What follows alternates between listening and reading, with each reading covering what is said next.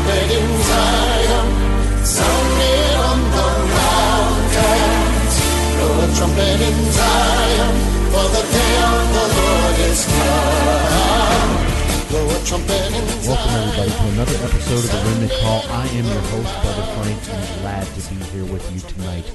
Folks, as you know, once in a while, there was an episode in the past on the Remnant Call that was so powerful, I had to bring it back up again. I was blessed some years ago to realize I had known who Marty Breeden was because of doing some work where he was a police officer at, but I really didn't know him. God brought us together, got him over to my house, and did a powerful interview I was just listening to, and I realized it is for today. So tonight, we are going to go back to this powerful warning Brother Marty Breeden when he had went code blue several times over in Charlottesville, Virginia. And I'm telling you, folks, you do not want to miss this. So join me now as I play this interview. Folks, I'm telling you, it will not only wake you up, but it will fill you with hope. And so I'm just excited tonight because we have a special program, a special guest, and that's Deputy Marty Breeden is here with us. I had heard Marty's testimony on another program, and I started putting two to two together, and I realized, I used to do this guy's computer work years ago. And so he lives not too far from me. So we've got him right here in the studio tonight here at the Remnant Call, and really excited to have him here. And with that, we're just going to open up tonight with a word of prayer, and then we're going to bring Marty into the program and just ask that God would take control. Father in heaven, we thank you in the name of Jesus and just ask that the words that come forth tonight would be your words and not mine, not Marty's, but they would be glorifying to you and you alone. Lord, we ask that you would touch people's hearts and you would stir the body of believers to take forward this message, Lord, this message of the soon coming of Jesus Christ. We ask it all in the name of Jesus. Amen. Well, folks, I am especially glad that Marty is here with us this evening. You may have heard him before. Deputy Marty Breeden is currently serving as a deputy sheriff in Page County, Virginia. And with that, Marty, are you here with us? I'm here. How are you this evening? Well, I am wonderful, and I just want to say thank you for coming down here to my house to actually do this recording. Not only are you here in the house, but you brought your wonderful daughter, Mathea, here with you. It is my honor and privilege. Thank you for having me. Well, praise God. I was so excited. When I heard your name, I just knew, man, I know this guy from somewhere. And sure enough, I used to do this man's computer work, and like I mentioned earlier, and so when I reached out to him and reminded him of that time doing his computer work, well, he was gracious enough to agree to come down here. And so I didn't want to have to strong arm him, but I was glad we had a relationship with that. Absolutely. Anyways, Marty, July 17th, 2015 was a day that changed your life forever. Absolutely. You were, from what I understand, on vacation that day, looking for a little bit of time off, when your life took a sudden turn for the worse. It did. I had been taking just a few days off from working as a police officer for the town of Newmarket that I'd been with for 9 years. And I had been having a long battle of health issues that I was somewhat in denial about. I had some things that I knew, asthma. I was having a lot of stress in my job that's somewhat associated with law enforcement. I was also having some addiction issues with alcohol. Was not dealing with the stressors of the job real well. What I didn't realize was that I had sleep apnea at the time. That was undiagnosed. What I did not realize also that I was having a CO2 buildup in my system to where I could not get oxygen in and CO2 out. And what would eventually culminate into truly a life-altering event on July 17th, 2015. I was in the living room that morning, and my wife walks in and she looks at me, and she, knowing that I had been having some health issues, being very short of breath and not sleeping well and constant migraines and just a series of things. And she walked in and she looked at me, Frank, and she said, "You don't look well. You're going to the hospital." And she said, when I said, okay, she knew that something was wrong, because I'm a cop. I'm 10 feet tall and bulletproof. I don't need to go to the doctor. I'll be fine. But I knew that something was wrong. So we went to Centera RMH in Harrisonburg. And when I went in, We began to tell them that I was short of breath, and they began the diagnostic test with me, and they did the EKGs, and they did the blood tests, and they really could not determine what was going on at the time. But while I was in the emergency room, I began to digress. At one point, my heart rate began to go really fast. At one point, they said that the bottom chamber of my heart was beating 150 beats a minute, and the top chamber was probably double that.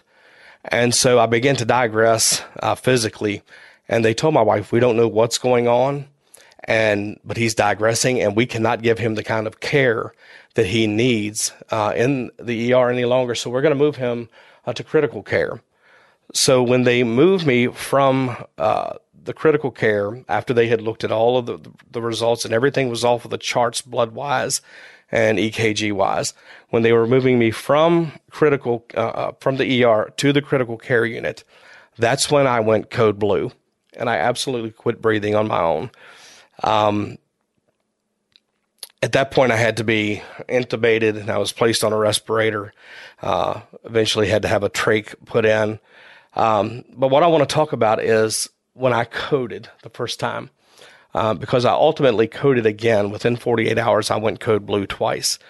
But when I coded the first time, I went through a tunnel, and it's beyond description how fast you go through this tunnel. I'm a cop. I know what it's like to go fast, and this is beyond anything that I could possibly articulate with how fast I went through this tunnel. And when I came out of the tunnel, I immediately heard the voice of the Lord, and it was very recognizable, and it was absolutely undeniable. And I heard his voice, and he said something that I did not expect. And he said these exact words. He said, "My church does not really believe that I'm coming back soon." I stood there, honestly, just in stunned silence. And I'm on this part of it, I don't normally talk about what I saw. I only talk about what I was mandated to come back and tell, what I heard.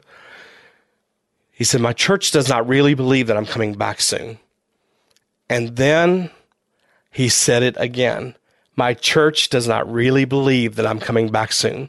He said it that time with more passion, and it was even louder. And then he said it a third time. "My church does not really believe that I'm coming back soon." And at this point, it was almost like I was a school child. I began to wave my hand to like interrupt. You know how you were in class and you would try to get the teacher's attention because you wanted to be recognized. And I remember that's what I did. I raised my hand and I was waving my hand and I said, Lord, I said, yes, we do believe you're coming back soon.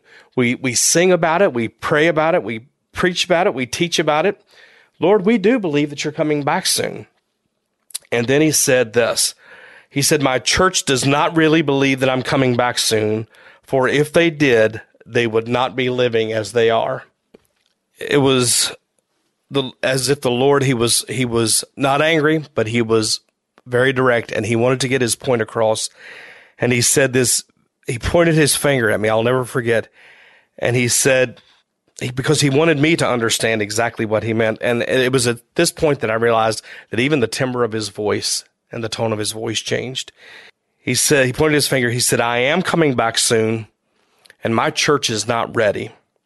He said, "Now go back and tell the things that you have heard and know that your message will not be received." At that time, I really had no idea how significant that statement would be from the Lord, and how eventually that would become so true. Because the first year I went, and I'm going to share another part in just a moment, but at the first year as I put this together and I began to go around, I probably told 50 pastors or more, and it was in fact rejected. It was not received just as the Lord said. There was only one pastor, a disabled pastor in a small country church, that asked me to come and share with his congregation of maybe 12 people what the Lord had shown me while I was in the hospital. And I went and shared, and God moved powerfully in the service that morning. But I don't want to get too far ahead of myself, and I want to just back up just a second. August the 14th, I was transported from Rockingham Memorial Hospital to UVA. So ultimately, I wound up spending 3 weeks in the critical care unit. I obviously survived. I went to progressive care for 7 days and then was transported to UVA Transitional Care Facility for 11 days to learn how to walk, talk, and swallow again. In my first night there, now the Apostle Paul said something that's interesting. He said, whether in the body or out of the body, I don't know. So I'm just going to share with you what happened when I was there at UVA. I feel like I need to maybe explain this just a bit before I move on. Oftentimes, when Jesus spoke, he spoke very directly and very succinctly. He would, for example, John 14:6, I am the way, the truth, and the life. No man comes to the Father but by me. There's no wiggle room in that. He spoke very directly. However, many times when he spoke to his target audience, he wanted to make sure they understood exactly what he said, and he spoke in parables and symbols and illustrations. And, for example, the wheat and the tares, the prodigal son, the pearl of great price, the mustard seed, the lost sheep. He often spoke in a way that he knew that his people understand. And I think the Lord often speaks to us these days in the exact same way.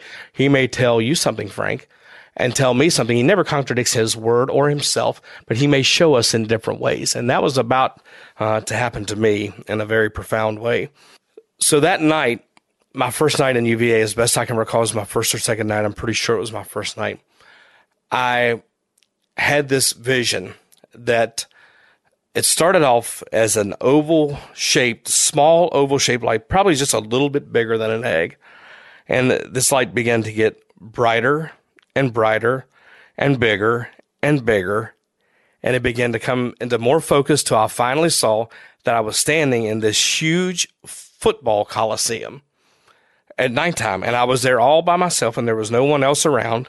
And I looked down at the 2-yard line and there was a football on the 2-yard line. And I looked up at the scoreboard and the scoreboard said 2-13. And immediately that same voice that I had heard the first time when I coded, that exact same voice said, my church should be living as though this is the 2-minute warning. And God knew that I would know exactly what that meant. I'm a huge football fan. And I knew that in that last 2 minutes, that last 120 seconds of a game, that can determine victory or defeat. The referee is getting ready to blow the whistle and the game will be over. If you're winning, you build up a strong defense and you don't allow the opposition to score points and to gain yards. If you're not doing well and you're losing, you do all that you can to push that ball into the end zone to gain as much yards and as many points as what you can. So God knew that I would know exactly what that meant. Well, Marty, let me ask you a question, because you mentioned before that the first time you heard the Lord's voice, that you knew it was the voice of the Lord. Had you heard God's voice before in your life? I had, and that is a really good question and not one that I've been asked before. I had heard his voice, but not in this way. This was more of a personal way that I heard him. I hesitate to say audible, but there was a knowing that it was his voice, even though I had heard him whisper in the past, and it was most of the time done through like a leading or something. This was a direct word directly to me. Mm-hmm.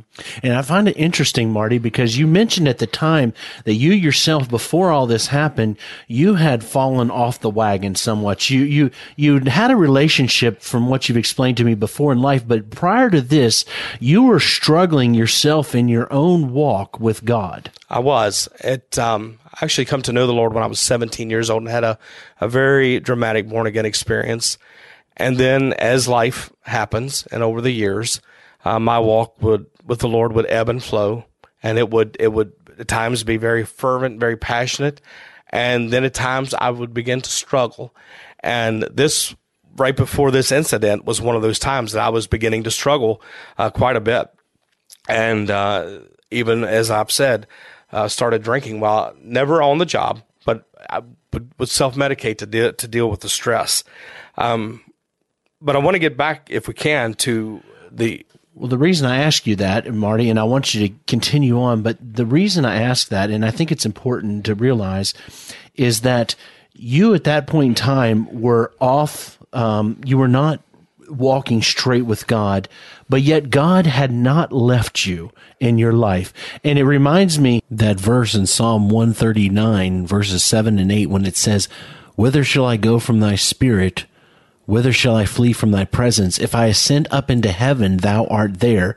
If I make my bed in hell, behold, thou art there." And I find this interesting that, Marty, even though you at the time had shared that you had been struggling through some alcohol and things, God had not left you.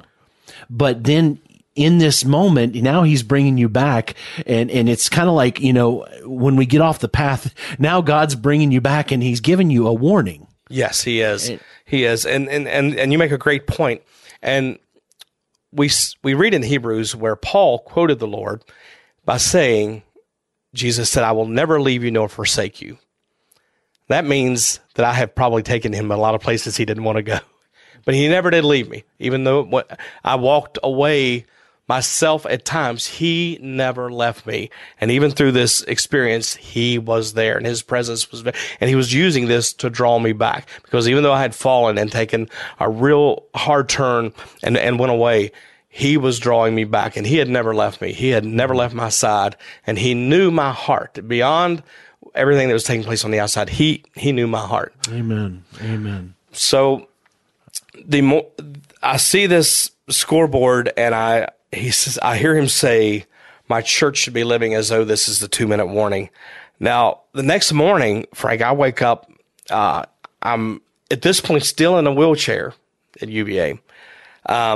I'm looking out my window in my room, and I'm thinking about everything that had transpired and everything that had taken place, and this amazing vision that I had seen, and looking at the scoreboard and seeing the 213 and all that had taken place, and how the church should be living as though this is a 2-minute warning. And again, knowing exactly what that meant to me, and how the church should be conducting itself right now. I was sitting in the wheelchair, and there was a knock at my door. I said, "Come in," as good as I could, because I still had the trach apparatus. I could barely speak. And in came 2 ladies, and they were obviously part of the medical staff. They had their long white medical robes on. And one introduced herself as my physical therapist, and the other one, and she introduced the other lady. She said she will be your occupational therapist. So she said, "Can we speak with you about treatment?" So I said, "Sure." So she began to tell me the different things that they were going to do, and the different treatment plan that they were going to try to put me through physically and even occupationally, because I'd been in law enforcement, and I'd been off my feet now for so long, and I had went code blue twice, that I may have to choose a different occupation. And so we're talking about all this treatment, and in the middle of this, the conversation took a very odd turn. The girl looked at me, who was my physical therapist, and she said, "Mr. Breeden, can I ask you a personal question?" And I said, "Yes, you can." And she said, "Would you consider yourself a man of faith?" And I said, honestly to her, just as you and I were talking, I said, "Well, I certainly haven't always lived it. And I haven't always been where I should be." I said, "But this has been a real wake-up call. And this has really brought me back into a place to see things in a way that I haven't seen them for a long, long time.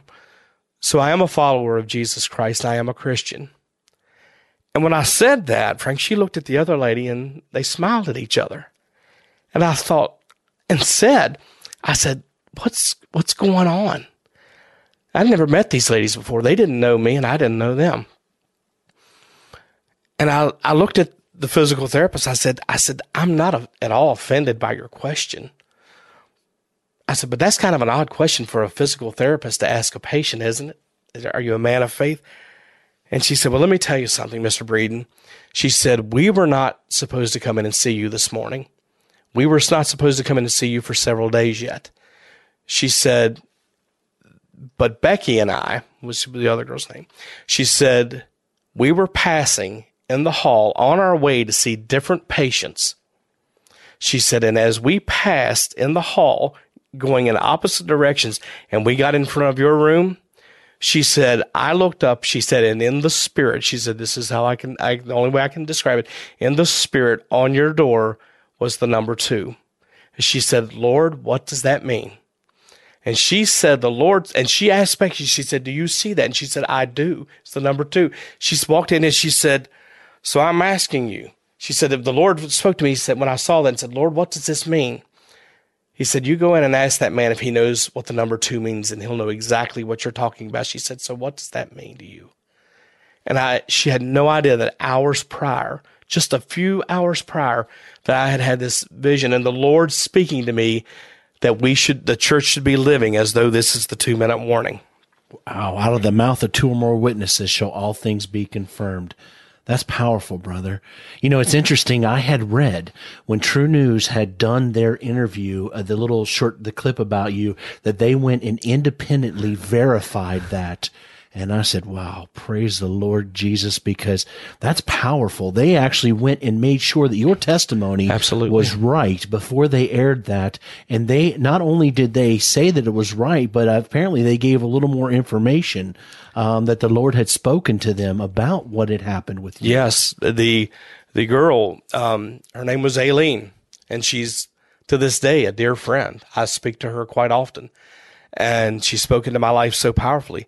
But she also said that the Lord said that the number 2, there was a dual meaning as well, because this was my second chance and that I would not get another.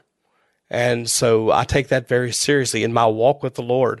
So it's interesting what she shared that morning. But if we can just fast forward, and then we'll come back to this. But the interesting thing about the 2-minute warning, as I said, for a long time, after that, when I come home and I put everything together and I began to try to share with pastors and tell others what had happened, I really, before God began to, after about a year, began to break down some barriers and open some doors. And I remember the first time, and my daughter's sitting just feet away, like she was this morning that this happened. And I had gotten an invite to share at a larger church over in the Page County area. And I remember sitting there in my living room that morning, and I said, Lord, I said, all that you've shown me and all that you've given me now, it seems like you're opening doors for me to go out and share about your soon return, and how your church is not ready for your return, and how we should be living as though this is the 2-minute warning. I said, but Lord, there's one thing that I've never quite understood, and one thing that I've often wondered and kind of grappled with. When I understand the 2-minute warning, I understand the necessity, Lord, for us to be out just going as hard as we can to live for you and to do things and do things in your name and to share your love and your mercy with others. I said, but I've never quite understood, when I looked at the scoreboard, why did I see 2:13 instead of 2? Why didn't I just see 2 minutes? Why did I see 2:13? And as my daughter's sitting here, she can tell you, Frank, that I heard the Spirit of the Lord in a different way. It was an internal way, but I heard the Spirit of the Lord say, son, turn to the book of Titus. And so I opened my Bible and I turned to the book of Titus, and I heard the Lord say, turn to chapter 2, verse 13, 2:13. And this is what it says: looking for that blessed hope and the glorious appearing of the great God and our Savior, Jesus Christ. Amen. Praise the Lord. That's powerful. He's coming, and he's coming soon. And the Bible says in the twinkling of an eye he'll return. So I think that we're seeing so many things happening in the world right now, but all of these things were foretold. Just as it was foretold that Jesus would be born of a virgin, just as foretold of his coming the first time, and all the prophets were told about the things that were going to happen and that would precede his coming the first time. They happened exactly as they were foretold. Now we're reading in the Word where we see, we can read Matthew 24 and Luke 21 and Mark, and we see where all of these signs, Jesus said, when you begin to see these things happen, know that my return is nigh. And we're seeing many of these things happen right now in our lifetime. Marty, I got a question for you, and you may not be able to answer this, and that's okay. But why do you think God chose you to share this message with? That is something that I have honestly wondered myself. I think the Lord knows our hearts, and he knows what's in us. The Bible clearly tells us that man looks on the outward, but God looks upon the heart. And the Lord knew that I would tell, and he knew that I would be faithful. He also knew that I would not bend it to a particular to try to appease, and he knew that I would give the message that he gave me, and I would give it uncompromisingly, and that I would tell it exactly as I was given it. I feel like it was a message for the church, and I go around from church to church, trans-denominationally. Not one particular we get invited to go and sing and share everywhere. But the message is constant, and the message is this, that he has promised that he was going to return. He tells us in John 14, he says, I'm going to prepare a place for you, but I will come again. And the message is that he is coming again, and he's coming soon. And there is no way that I can really describe in human words the urgency and the imminence in his voice when he was speaking. Whenever I get invited to do an interview, I'm almost surprised that I get to do that interview, because I'm surprised that he hasn't returned. It's that real to me. It's that apparent that it's going to happen at any moment, at any time. And I'm expecting his return daily. I expect his return. Marty, I think God chose you, and I don't know this for fact, but you're an officer. You're trained in the law, and you're trained to respect the law and to obey the law and to judge according to the law of God, or of the world. And God needs somebody that's going to be faithful to what they're given. And you took an oath to defend and protect the Constitution and the Virginia State Constitution too, to uphold it faithfully. And I think that's what God's looking for today, is men and women that will uphold his word faithfully. Amen. And that message that he's given you was not an easy message. No. It was not something that you're going to be able to just, oh, Brother Marty, please come share this openly. You had mentioned that you've found a great resistance to sharing this message with the people. If you could share a little more in depth about that. The prophet Jeremiah was given kind of the same thing. He was told that the Lord would give him the word, but nobody was going to hear him. Right. As far as we know, Jeremiah had no converts. Baruch was the scribe, but we don't know of any tangible converts. And by today's evaluations and the way we evaluate ministries, they would look and say, well, that was a failure. But we know that was a success, and we're still speaking 2,500 years later about the prophet Jeremiah today. And so God kind of told you the same thing from the beginning, that people weren't going to want to hear you when you spoke this. And I know, Marty, nothing is more frustrating than when you've got a message to share and nobody wants to hear it. I'm going to say something that I've never said during an interview before, but this is the truth. And my wife, I've shared this with my wife and daughter. But during the first, when I coded, and the Lord spoke to me, and he said, go back and tell the things that you've heard, and know that your message will not be received. I remember the last thing that I said before I came back into my body was, great. I really said that, because I'm thinking, here I'm going back with this message. Now, to speak to what you just said, pastors, many pastors, certainly not all, but God will always have his remnant. Mm-hmm.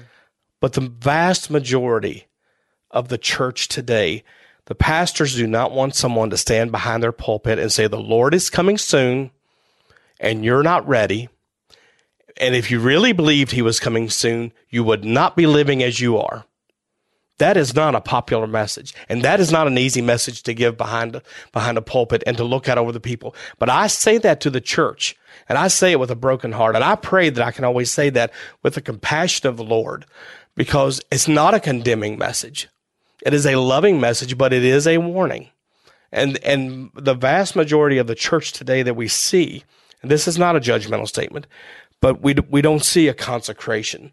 We don't see a dedication to pull away from the world. We don't see that the vast majority of the church as walking the other way in severe compromise But the Lord is looking to call his people back into himself, into relationship with himself, so he can have the kind of relationship that he intended to have with his prized creation. And much of the professing church is so far away from what he intended it to be. And it's not a popular message, and it's not the kind of message that that is gonna generate a great offering. No. Because it's a message of rejection most of the time for the person who gives that message. But I'm sure it is a hard message, because we know that today it's a prophecy of the end times. Men's hearts shall grow cold. There will be a famine in the land of hearing the true word of God. We know that's what the word says. And we know that it will not easily be received. But at the same time, God promised there would be a remnant of believers. Amen. And you've experienced the flip side, though. You've experienced the message being received by people too. And what a good feeling I know that's got to be when someone hears it. Amen. And I have seen the message, even though it was for the church, I have seen the Lord touch hearts of people. As I begin to share often in churches, I will see the Holy Spirit just begin to contend with men's hearts, and people respond. Often the church, it's not uncommon for half or three-quarters of a church, when I give an altar call, to make a public profession of faith in Christ and to accept the Lord, for them to come forward and weeping. And it often happens with the young first. But I've also seen God use this same message to bring those who don't know him at all and have never accepted him as Savior, the realization that the return of the Lord is nigh and that they need to get their life right before a holy God. Wow. You know, it's not always the world that needs Jesus. It's often the church. Amen. And I find more and more that Jesus is not present in many of the churches today. And it's interesting that you said the young come, and I've contended with this for a while, that the young people want to hear the truth. We don't have to have cookies and coffee and all kinds of things to fleshly attract them in. I find that the young, they want to hear the real truth and how it applies to what they're going through right now. And so I'm thankful that you've had the boldness and to be able to share this message and to see the response, because folks, sometimes when you feel like no one wants to hear, God's got someone to hear. You know, it's amazing. Sometimes you feel like you go and you preach a sermon, you speak at a church, you feel like, man, that was the worst thing that ever came from my mouth. And then someone comes up and says, that's what I needed to hear. And that's where God shows us again and again that it's him in control and not us. Our job is to submit and let him do the work for us. And Marty, I thank you for that. And I want to say something too, that this message, one thing that everyone takes away from this is that there is a level of repentance that we have to come to. And that is not a popular message today, the message of repentance. And it's odd that we go back again. I want to say this because when we share this and we see the young come to the Lord, often the deepest level of repentance that we see with people just weeping before the Lord are the very young as 7 and 8 years old. We've seen them even younger respond to the altar call with a level of repentance and weeping before the Lord that it's, Frank, I found it hard to pray at times, just my own self, just so beautifully, see these people so beautifully moved by the power of the Holy Spirit. So, but we've led people to the Lord, 7 years old, standing beside 70-year-olds. And it's just a beautiful thing that God does in many of these services. You know, Marty, about a month ago, you know, I've yet actually to share my story on the internet with the people. I'm planning on doing it one day when the time is right. But I've shared a little bit about my life of drugs, but something interesting that happened not too long ago. My youngest daughter, my oldest daughter already had, but my youngest daughter made a decision to give her life to Jesus. And praise God. I was getting ready. We were going to get baptized. She was going to get baptized. And we're getting ready to go in. The pastor says, you're going to baptize her. And I was like, what? I thought I was just going to be in there with you. He's like, no, you're going to baptize her. And that day I got to baptize my youngest daughter. And I thought to myself, if I die right now, Yes. mission accomplished. Amen. To see my family through all the hardship that I put them through. Yes. And Marty, to see your family willing to endure some of your years, Yes. and yet here they are. We got your daughter here with us. One of your daughters here now tonight, sticking by her dad's side, the wife, everything still there. Our God is good. Amen. And he's doing a work. And even though the hour that we're facing is dark, there's a bright light, Amen. and his name's Jesus. Yes. And he's got a message to share.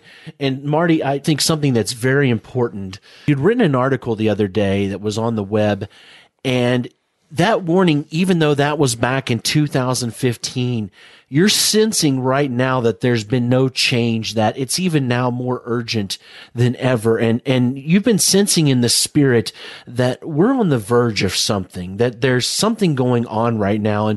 And could you share that with our audience? I've found it a way of life that it seems that the Lord will often speak things to me that a lot of other people, and I'm not trying to separate myself as being anything. I make no profession of being a prophet or a seer. I'm a police officer who is a watchman at best and just one of many. But I've been sensing that our nation is in grave trouble. And I hear so many people say that we have a respite and that things are going to get better and that it's all, warm and fuzzy now. And I'm telling you, Frank, in my heart, from what I'm sensing the Lord say, that's not the case at all. Yeah. Trump is not the savior of this world. No, he's not.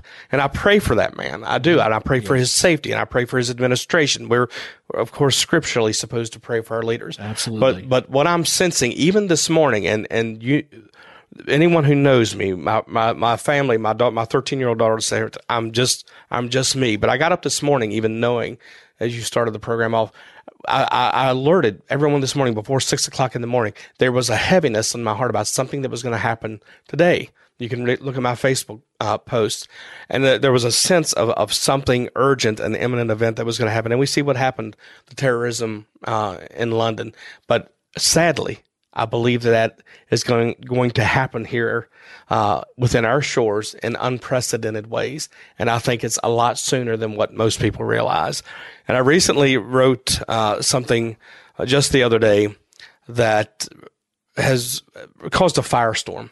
I wrote it on the 15th of March, and it was published by one of the Bible prophecy agencies. And I'm just going to read what I was given. So what I'm about to say is not from a dream. It's not from a vision, as most of us would understand visions, yet I have seen. It's a sense in my spirit that is so strong that I must warn. Even though I know ahead of time this will be discounted by many, mocked, and even ridiculed. In my spirit, I know and have seen that there will be attacks coming to the U.S. during our church worship services.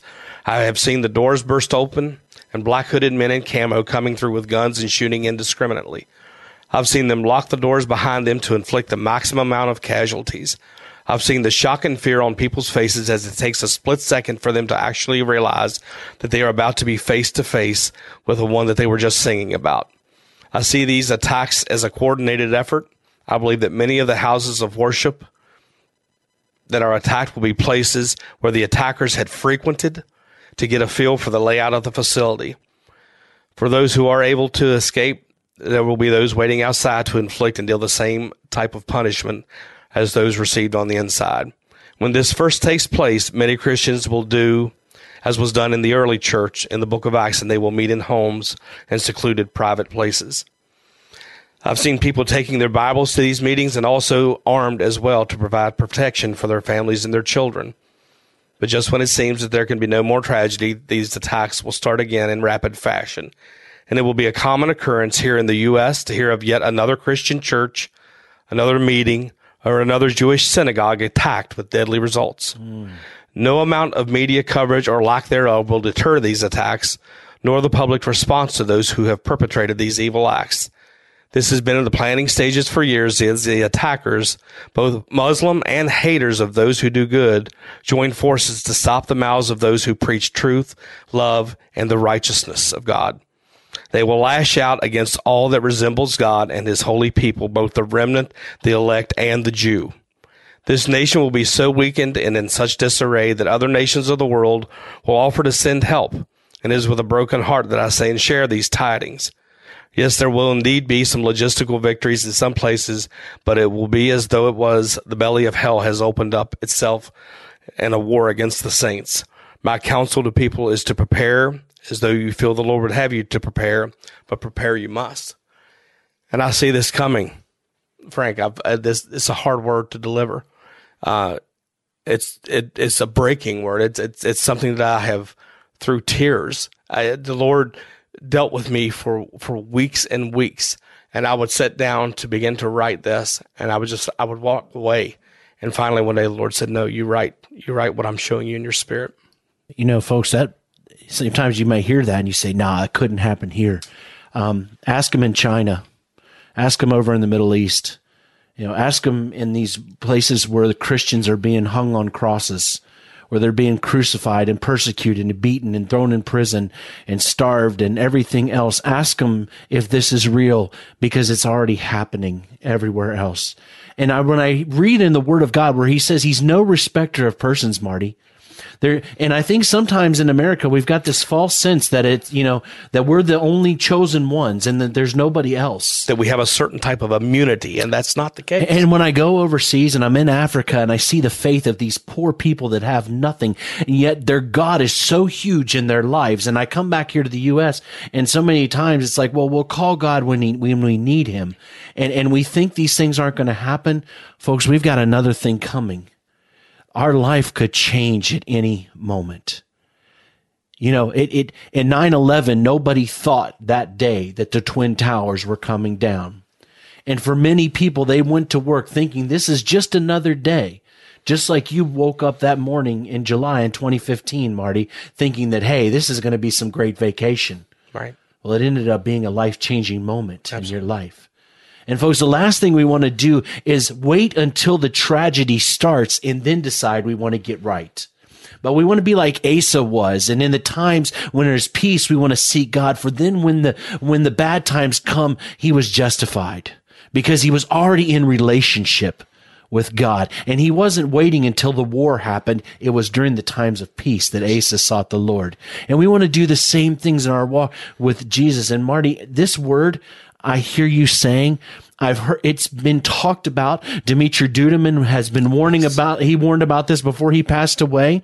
There have been many men of God who have warned about this through years coming. And folks, sometimes just because things take a year or two or a decade or two to pass doesn't mean that the words are any less truer than when they came forth. God in his grace and mercy sometimes tarries because he loves us. And the question is, Marty, knowing these things that are going on, what are we doing about it? My biggest fear is that the church is not taking it serious, the threat. And we should be on the front lines of warning the people. That the church should be rising up in a way that they're not at this point. And I think that people need to prepare. They need to prepare spiritually first to make sure that Jesus is Lord of every aspect of our lives, and that we're dedicating our every day to him. And then for me personally, I even think that we need to consider logistically preparing.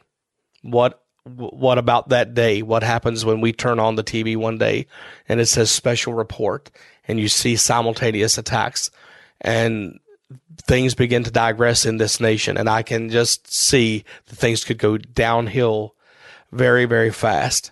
And I will tell you that there are lots of contingency plans, and I'll not say anything I'm not supposed to, but there are lots of contingency plans, and things could digress in this nation very, very quickly.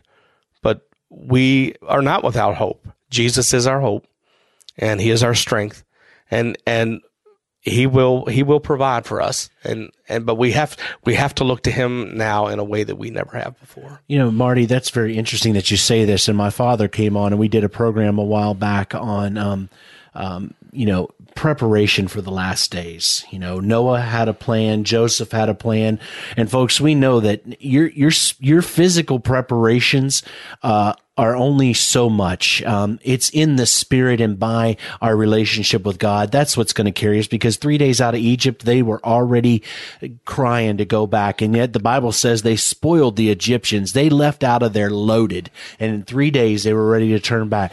But that doesn't mean that we don't make common sense plans. Now, Marty, I don't want you to say anything you can't say, but you work in law enforcement. The government, they're not ignorant about the times that we live in, are they? When it comes to not the relationship with God, but they're not ignorant to the seriousness of the hours that are upon the world and in our nation right now. Not at all. And even the government, you can go on the FEMA website. It's public knowledge. You can go on and they say that you should have a 30-day food and water supply, non-perishable food and water supply for every member of the family. So logistically, I think it is wise, and you made good points. Noah prepared. Joseph prepared.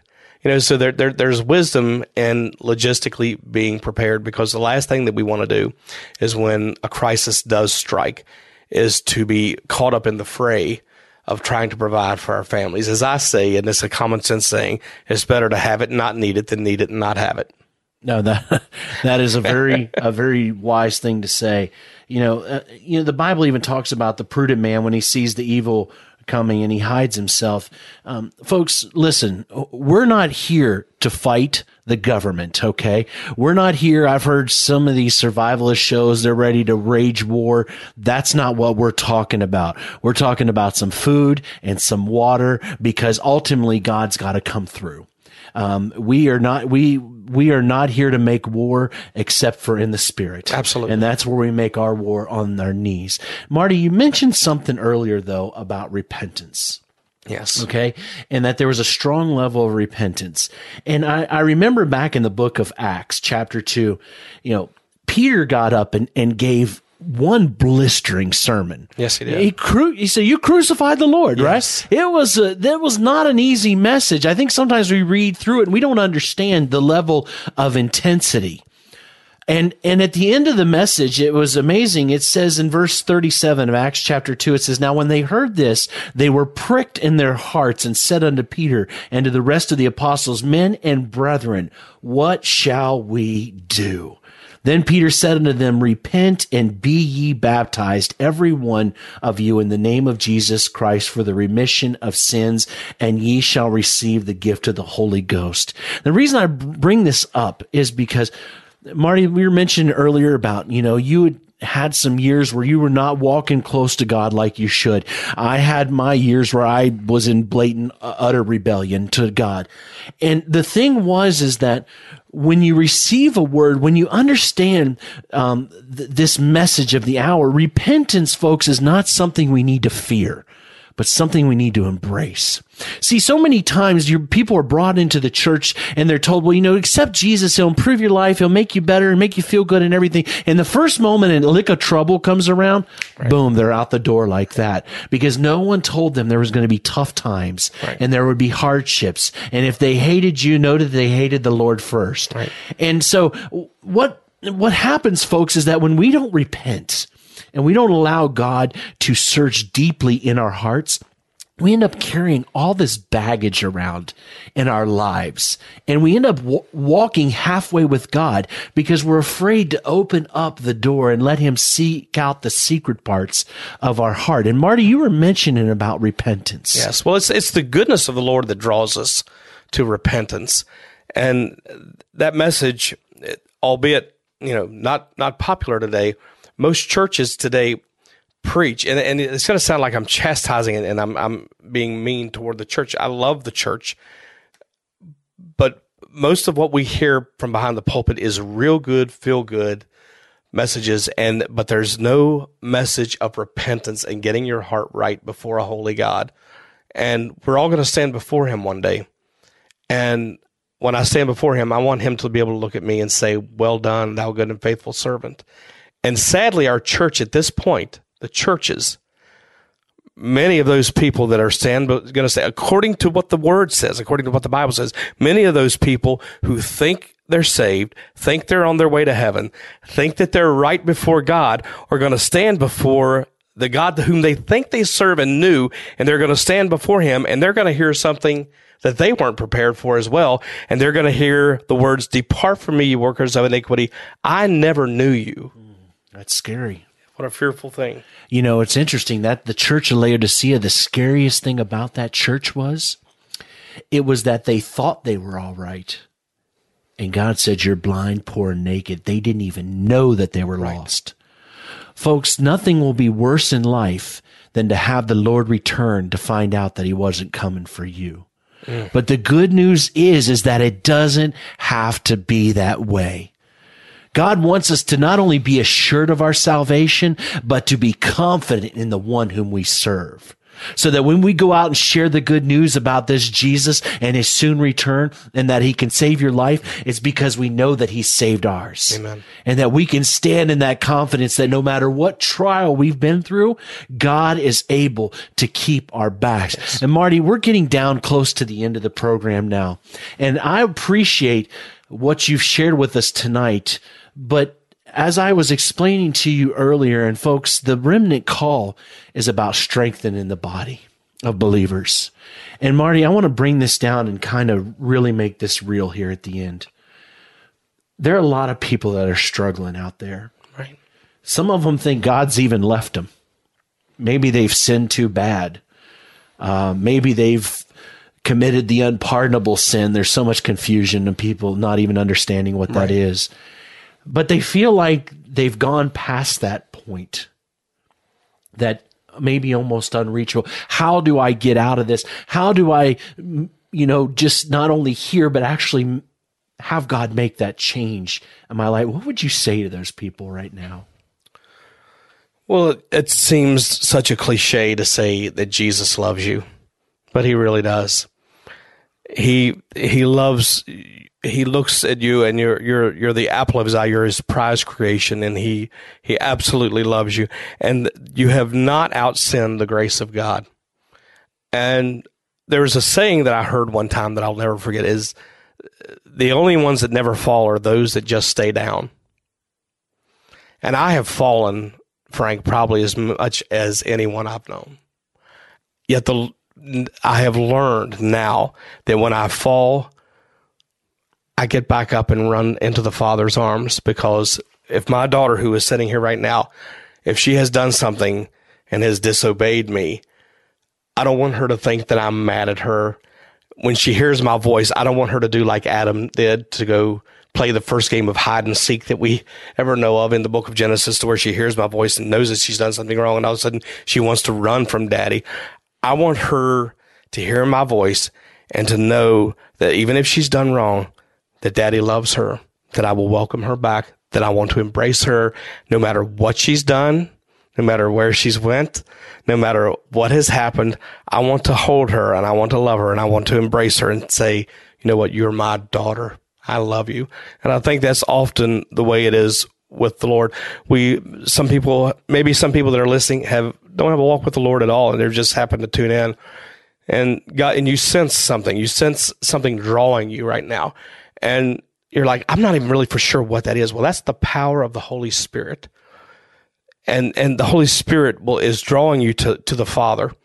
And all that you need to do when that happens is open your heart and say, Lord, come in. I sense you, Lord. I know there's a knowing in the heart of every person who's created. There's a knowing and a desire to have a relationship with God and to know their Creator. And so if someone's listening and they don't know the Lord, and you sense God drawing, you've heard this message about the coming of the Lord, that's the power of the Holy Spirit, and he's contending with your heart. And just if you open your heart, he will come in. He said, he who comes to me, I will in no wise cast them out. And if you've known the Lord and you've walked away, know that he is as close as your next breath. And if you're sensing the Lord drawing you back right now, and you sense that Holy Spirit squeezing your heart, and maybe tears are flowing down your cheek, and maybe you're saying, oh, but I've done this, and you can almost hear the devil standing on your shoulder saying, but you did this and you did that and you've done this, and all of those things may be true, but God says, but I love you, and I want to draw you to myself, and all you have to do is repent. The Word of God tells us if we confess our sin, He's faithful and just to forgive us our sin and to cleanse us from all unrighteousness. And it's as simple as that. We make it so complicated so often. But it's just a matter of coming with a contrite and a broken heart and saying, Lord, I sense your presence. Lord, come into my heart and forgive me and renew my walk with you. Wow. Marty, thank you for sharing that. Folks, I love the story of the prodigal son. But for many years, I didn't really understand it very well. I saw this lost child, this lost son that was out there living in the world. I saw myself, but what I never saw was the father truly in that story. And what I love about that message is that when the son realized just how lost and how messed up and how far gone he was in life, and he decided to go home because he knew the mercy of his father, which you just mentioned a moment ago, the mercy, God's, how much he loves us and wants to be with us. The Bible said that when he was coming afar off, that the father, when he saw him, the Bible says he took off running. Yes. See, it tells me every day the father was looking, Marty. Yes. He was watching for that lost child to come Yes. home. And when he saw him come, he took off and he went running. Folks, when you make that cry to God, when you make that plea to God, yes, you've been living with the swine, maybe. Maybe you've spent your inheritance. You've done everything wrong. You've broken every promise you've ever made. And if welcome to the club, folks. We've all been there. But at the moment you cry out, the Bible says that when the prodigal comes home, the father goes running. And I want to encourage you tonight to take that call. Jesus stand there. He's at the door. He's knocking because he wants to come in. And you've shut it for long enough. But folks, just turn the handle tonight and open up. Marty, what you shared is a serious message. Jesus is coming soon. Amen. But it's not his will that any should perish. Amen. He gives the warning because he loves his people, and he loved Marty. And I see that here today when his daughter's here with us. His wife is still, Marty, through all your trouble, your family's still there. They're still and there. My family's still here. Yes, thank and God. That's the God we serve. Amen. Amen. He's a God of restoration. He is. He is. And reconciliation. Amen. Folks, no matter where you've been or where you're at, God is calling you home tonight. Won't you make that decision? If you want, email me, remnantcall@outlook.com, and I'll pray for you, folks. I'll take it seriously. I will bring it before the Lord, and we'll pray and we'll believe that God is able to save and can restore you from wherever you at and start out today. They always say the darkest hour is right before dawn. And my cousin used to say the quickest solution between you and your problem, the shortest distance between you and the answer to your problem is simply the distance between your knees and the floor. Amen. And so, folks, please respond to the call of the Lord tonight. If you don't know, if this is the first time you've heard Brother Marty, please catch him on Facebook, look him up, Marty Breeden, or look out on there on the web, and you'll find him, and share this good news that Jesus is coming back soon. Marty, I just want to say thank you for coming here with us tonight. Thank you for bringing your wonderful daughter here with us, Mathea. Okay. Praise God. I'm terrible at names, but Mathea, the female version of Matthew. Hallelujah. But I want to thank you for coming, and thank you for being a picture of God's grace and mercy. Thank you for having me. It's an honor and privilege to be with you. Brother, share this message faithfully to the end. Amen. Thank you for your service as a police officer, and more importantly, your service in God's army. God bless you. This is Brother Frank and Marty Breeden from the Remnant Call saying good night and shalom.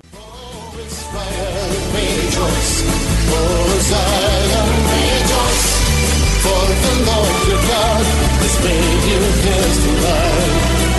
Has made you his delight. Blow a trumpet in Zion, sound it on the mountains. Blow a trumpet in Zion, for the day of the Lord is come. Blow a trumpet in Zion.